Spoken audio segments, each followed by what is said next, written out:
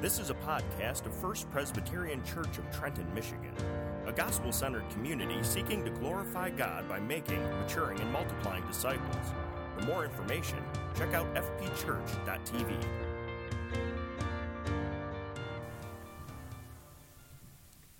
This morning's scripture reading can be found in the book of Luke, it's going to begin in chapter 20, verse 45, and go through chapter 21, verse 4. Again, that's starting in Luke, chapter 20, verse 45.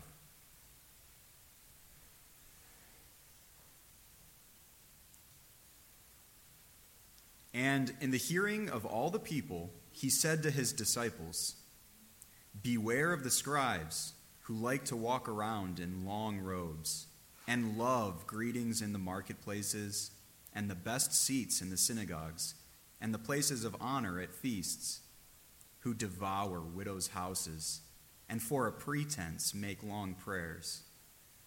They will receive the greater condemnation."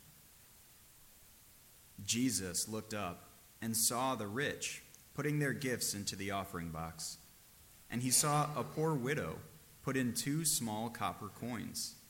And he said, "Truly, I tell you, this poor widow has put in more than all of them. For they all contributed out of their abundance, but she, out of her poverty, put in all that she had to live on."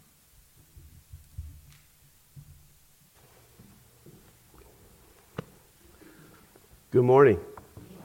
It's a joy to be with you and just excited to celebrate the Lord's Day with you. If you have your copy of God's Word, if you'd have it open there to Luke chapter 20, we're continuing the journey through Luke as Luke is pushing us towards the cross. He's driving us to the place of our salvation, the place where Jesus takes our sin and nails it to the tree. But just before we dive into our text, I just want to open in a word of prayer. Let's pray together.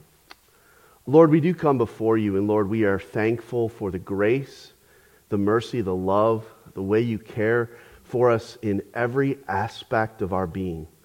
Lord, we're thankful that you have sent your Son to come, to live, to die for sinners such as us. We've confessed our sin this morning, Lord, of thinking too much of ourselves and seeing the reality of us to think much more of you. So, Lord, we pray that while we sit under your word, that we would hear you, that we would adore you, that we would praise you, for you are worthy. You are the creator of all. You are the sustainer of all. And yes, Lord, you are the redeemer of your church. And so, Lord, we are thankful for the gift of salvation. We are thankful for the way in which you, Lord, have shown your love for us. God, I pray that you would help us to love one another well. We know there are many in our congregation that have been without power. There have been many who have faced some physical struggles, doctor's appointments, treatments. Lord, I pray that you would minister to the needs of the people of this congregation as only you can. Lord, I pray that you would strengthen us as a body to be mindful, to be helpful, to use the abilities and gifts we have to care for your flock, your people. Help us to be ambassadors and witnesses in the community in which you placed us. Help us to point others to Christ, our chief joy. And Lord, we pray now, Lord, as we gather around your word, that our hearts would be warmed, that we would experience what it is to be in the presence of the Lord. And so, Lord, I pray that you would protect my mouth. I pray, Lord, that I would not say anything more nor less than you've given me to say. But God, that I would be faithful to your word and that your people would hear you this morning. We pray this in Jesus' name.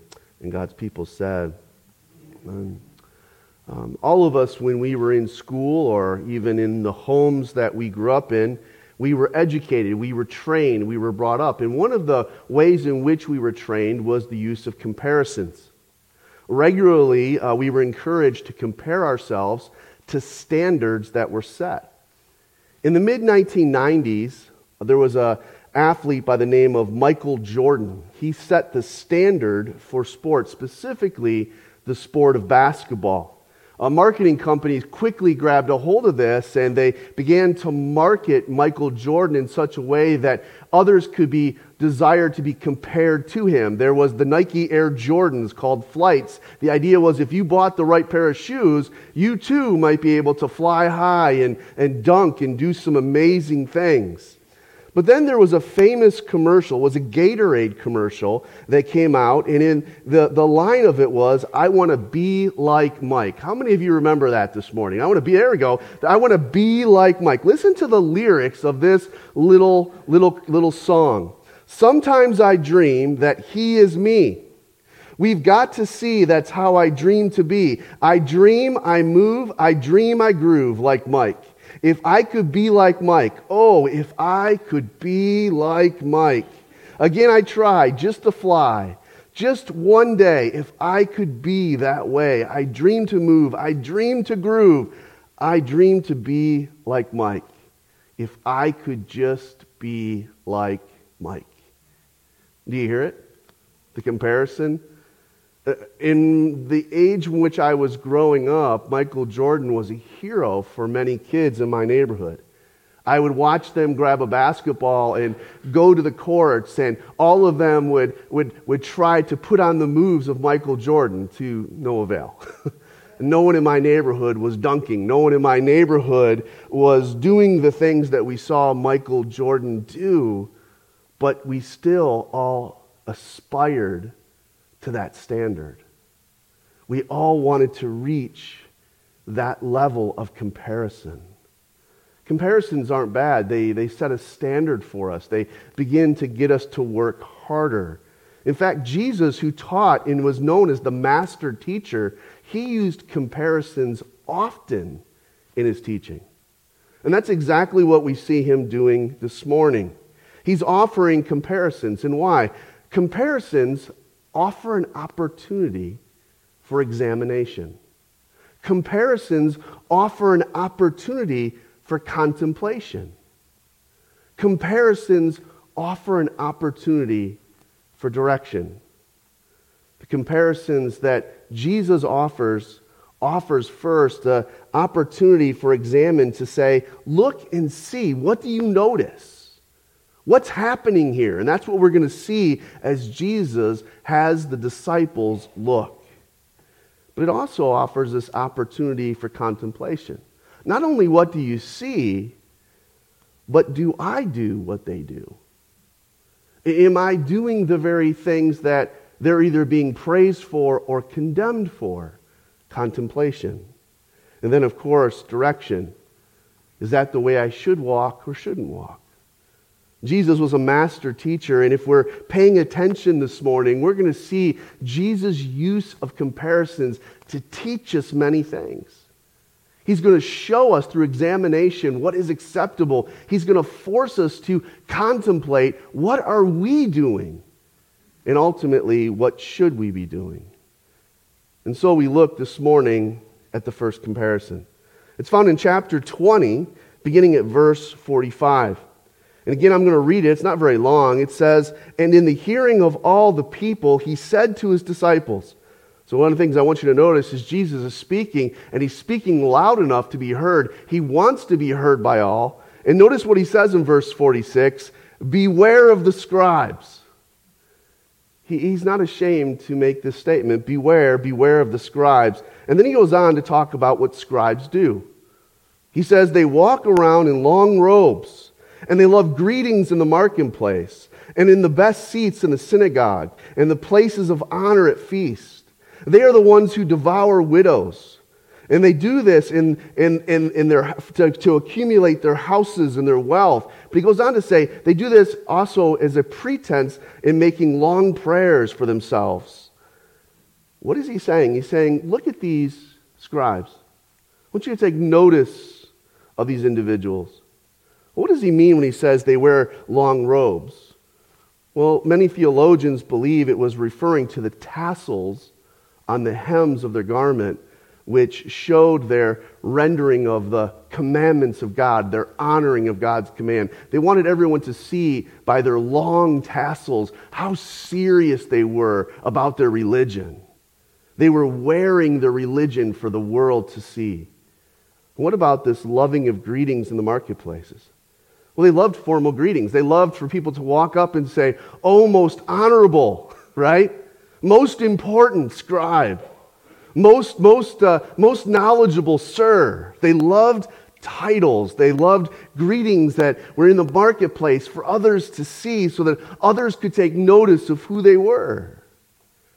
They loved the best seats. They loved claiming for themselves the best seats. They wanted everyone to give them honor, and therefore they wanted everyone to notice that they should be honored. So in doing this, they provided for themselves the best seats. Yet all the while, Jesus says they're busy devouring widows' homes. What a stark contrast. Those who wear religion outwardly, yet inwardly they're seeking to devour the weak. They're seeking to devour the weak. And then he mentions that they have a pretense to make long prayers. Jesus isn't saying praying long is bad. Jesus prayed all night in the garden. But Jesus is making it clear that they wanted to be heard for their many words. They wanted to be noticed for being religious. In 1 Samuel chapter 16, Samuel says, "Man looks at the outward appearance, but the Lord looks at the heart." And that's exactly where Jesus was driving his disciples and those people who were in his hearing that day. He was saying, look at these scribes, and I want you to note something about them. I want you to examine them, and then I want you to contemplate for yourself, do you do the same thing? Jesus never gives the word for it, but the description is clear. These individuals, these religious scholars, were narcissistic. They were self-worshipers. They were prideful. They loved being puffed up, and they would go out of their way to puff themselves up. They loved to show off their religion so that others would respect them and honor them and pay them tribute. They were more worried about the outward appearance than their heart, and it displayed in the way in which they treated the least of these, the widows, the orphans, the needy. The Bible gives serious warning for those who are prideful. It says in Proverbs 16:18, pride goes before destruction, a haughty spirit before a fall. Actually, it talks about the pride of leaders and why we should not use new converts as leaders. Listen to 1 Timothy. Paul's writing to young Timothy here in chapter 3, verse 6. He says, "A leader must not be a recent convert, or he may become puffed up with conceit." And notice what will happen. He'll fall into the condemnation of the devil. Notice the direct correlation, the judgment. Or how about the idea of being teachers? That's what these scribes were. They were teachers. In James chapter 3, verse 1, we read, "Not many of you should become teachers, my brothers, for you know that we who teach will be judged with greater strictness." Repeated for you many times, the fear of falling into the condemnation of the devil, destruction, greater strictness. Hence, Jesus says, beware. Beware.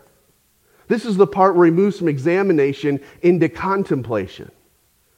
And this is where Jesus begins to say, take notice of what they do and don't do it. He's not saying be afraid of these men like they're monsters, like they can hurt you. That's not what he means when he says beware. He's saying learn from them. Don't do what they do. Don't be prideful like them. Don't wear your religion outwardly, but have hearts of stone. The beware is that you can get hurt. You could be destroyed if you act like them. Look at verse 47. They will receive the greater condemnation. Do you notice the language there? The greater condemnation? As if hell wasn't bad enough. As if judgment wasn't enough. He actually goes on to say, they will receive a greater condemnation. Friends, we need to be clear that, yes, one small sin would keep anyone from the glory of the Lord and would send them to hell. But Scripture seems to teach there is greater condemnation for certain things. And here we're told there is greater condemnation. There is harsher punishment for those who are supposed to be religious leaders but are filled with pride. And Jesus is saying, you disciples, pay attention.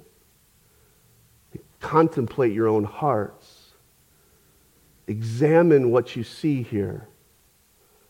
And then go and don't be like them. You don't want to receive their reward, do you? That's really what he's saying. You don't want to be like them. You don't really want what they're going to get, do you? That's the first comparison Jesus offers. But then Luke tells us Jesus immediately falls into a second comparison. Look at verse 1 of chapter 21.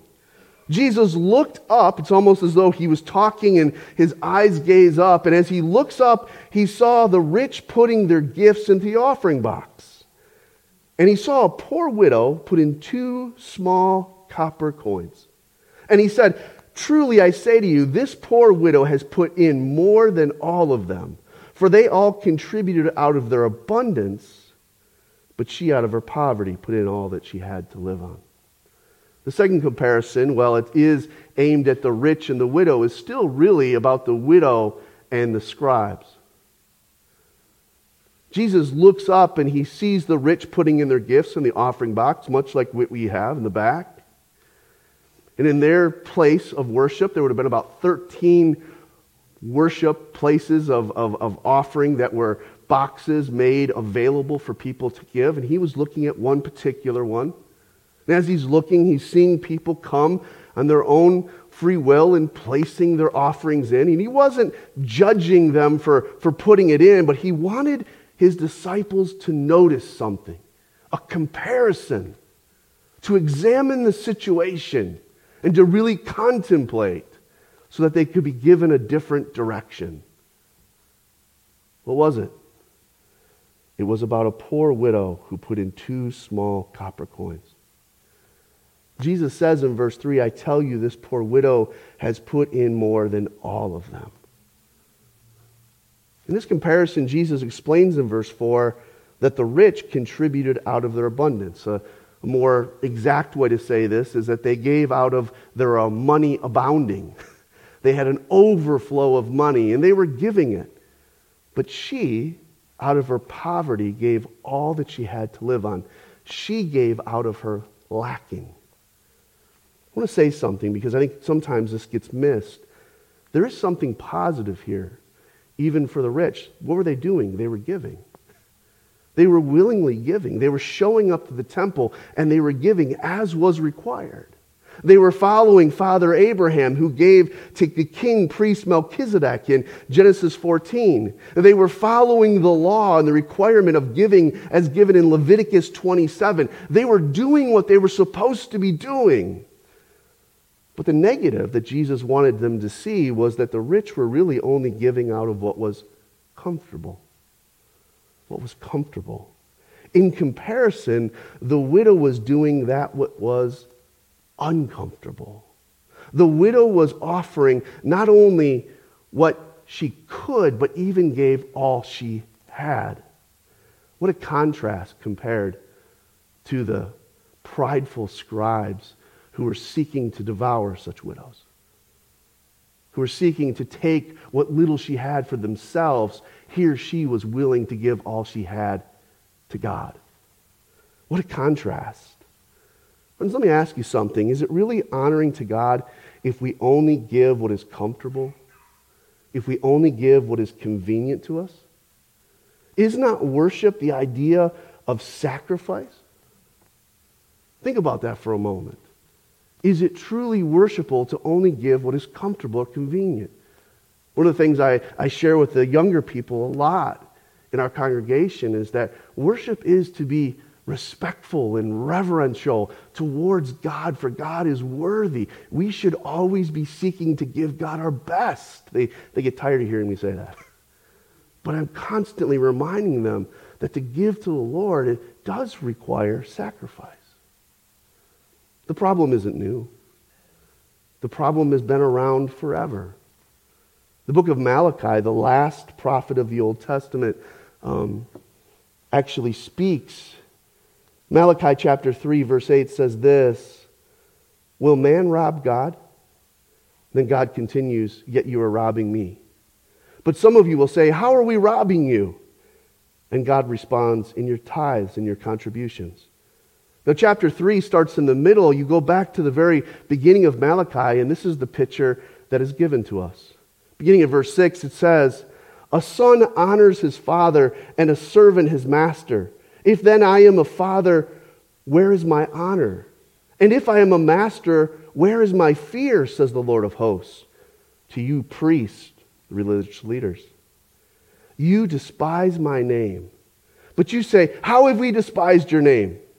God responds, by offering polluted food on my altar. But you say, how have we polluted you? By saying that the Lord's table may be despised. When you offered blind animals in sacrifice, is that not evil? When you offer those that are lame and sick, is that not evil?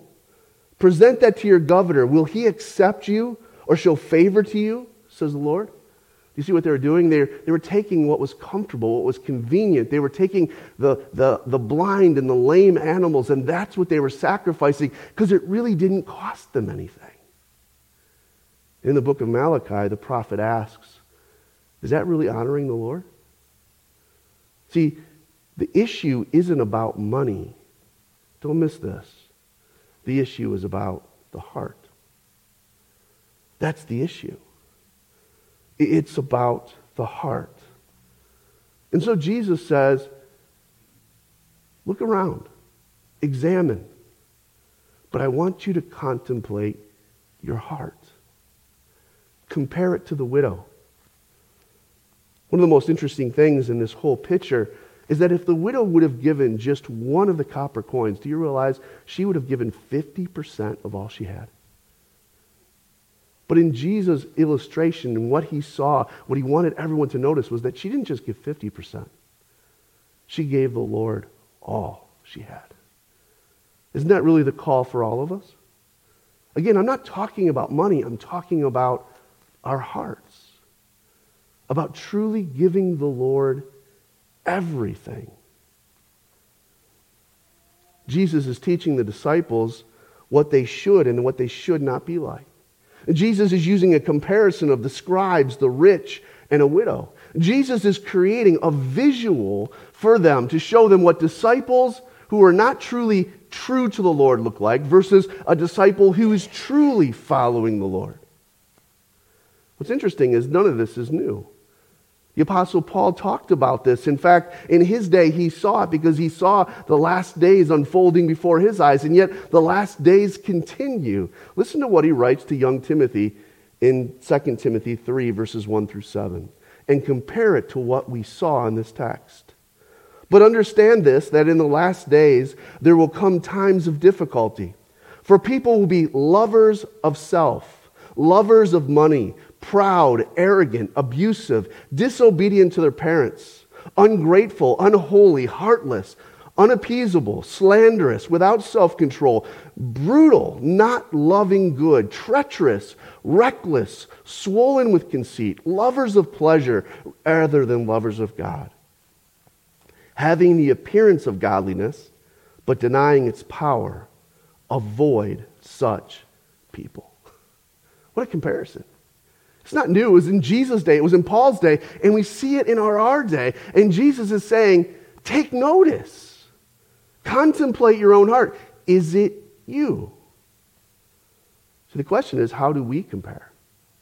In the contemplation, we have to begin to ask, where do we measure up? Jesus is offering us an opportunity to compare before it's too late. Are you like the scribes filled with pride? Are you like the rich who in religion was giving out of convenience and comfort? Or were you like the widow who gives out of a true heart 100% of all that she has? This weekend I was at a conference and Dr. Phil Ryken, who I greatly appreciate, stood at the podium and shared many truths. And he shared this particular story, which is a true story. It was a story of a newlywed couple that went to a Presbyterian missions conference. And during the conference, a challenge was offered for those to stand who were truly willing to go wherever God called them. The new husband quickly stood up, and his wife, however, sat there, and she wrestled. Later on, after some debriefing and contemplation of her own, she acknowledged that the reason she was not able to stand was her love for all of her new wedding gifts. She explained she just could not find the heart to willingly be willing to walk away from her new kitchen set. Well, we kind of laugh at that. Like, not willing to give God for a kitchen set? How many things get in our way of truly giving God everything? How many things do we love more than we love God? Matthew chapter 6, verse 21 says, where your treasure is, there will be your heart also. Friends, Scripture is very clear. Jesus willingly left the glory of heaven to save us. Philippians 2, chapter 2, verses 5 through 8 says, have this mind amongst yourselves, which is yours in Christ Jesus, who though he was in the form of God, did not account equality with God a thing to be held onto. That's what the word grasp there means, held onto. But what did he do? He emptied himself by taking the form of a servant, being born in the likeness of men. Being found in human form, he humbled himself by becoming obedient to the point of death, even death on the cross. Why? For you. For you. In John chapter 6, verse 38, Jesus says, for I have come down from heaven, not to do my own will, but the will of him who sent me. In Jesus' own ministry, in Matthew chapter 16, verse 24, Jesus told his disciples, if anyone would come after me, let him deny himself, take up his cross, and follow me. For whoever would save his life will lose it, but whoever loses his life for my sake will find it. What will it profit a man if he gains the whole world, but forfeits his soul? Friends, the truth of the matter is, a disciple is one who's willing to live for Christ, but a disciple is also one who's willing to die for Christ. Living and dying are the same thing. That's what it means to be a true disciple. That's what it means to truly let the Lord have your heart. Jesus was willing to die for his bride. Are we equally willing to die for him? Can we give him truly anything less? We are called to give all of ourselves. No marriage would ever stand if both parties said, I'm going to give 50%, you give 50%. Those of you in this room are way smarter than me, and you know marriage takes 100% from each party. The same is true in our relationship with the Lord. The marriage between the groom, Christ, and the bride. The idea that we must give our all. So I ask you this morning, how does your heart compare? Are you truly and fully in love with Christ? Or are you just going through the motion? Yes, you show up every Sunday. Yes, you tithe. Yes, you give. But do you give just out of your comfort and convenience? Or does your giving actually cost you something? The call is to be the Lord's 100%. We're to love the Lord with all of our heart, all of our soul, all of our strength, and all of our mind. Do you hear it? All. Not some, not most, not part, but we are to love the Lord with all. This comparison that Jesus has placed us in front of is one that calls us to examine, to contemplation, and it offers direction. It teaches us where we should go and how we should live. But friends, Jesus is also saying to disciples, I'm going to be leaving, and it's important to know, where do you stand? For us, it's important for us to know that Jesus will be returning. And the question is, where do we stand? Let's pray. Heavenly Father, as we close our Bibles, as we walk away from this challenge this morning, I pray, God, that we're searching our hearts, that we're seeing the examination you've placed before us, that we're contemplating where we stand. And Lord, I pray that we would follow the direction that you have offered. I pray, Lord, that we would live for you, that you would have all of us and not some of us. We pray this in Jesus' name. And God's people said. This has been a podcast of First Presbyterian Church in Trenton, Michigan. For more information, please visit us online at fpchurch.tv.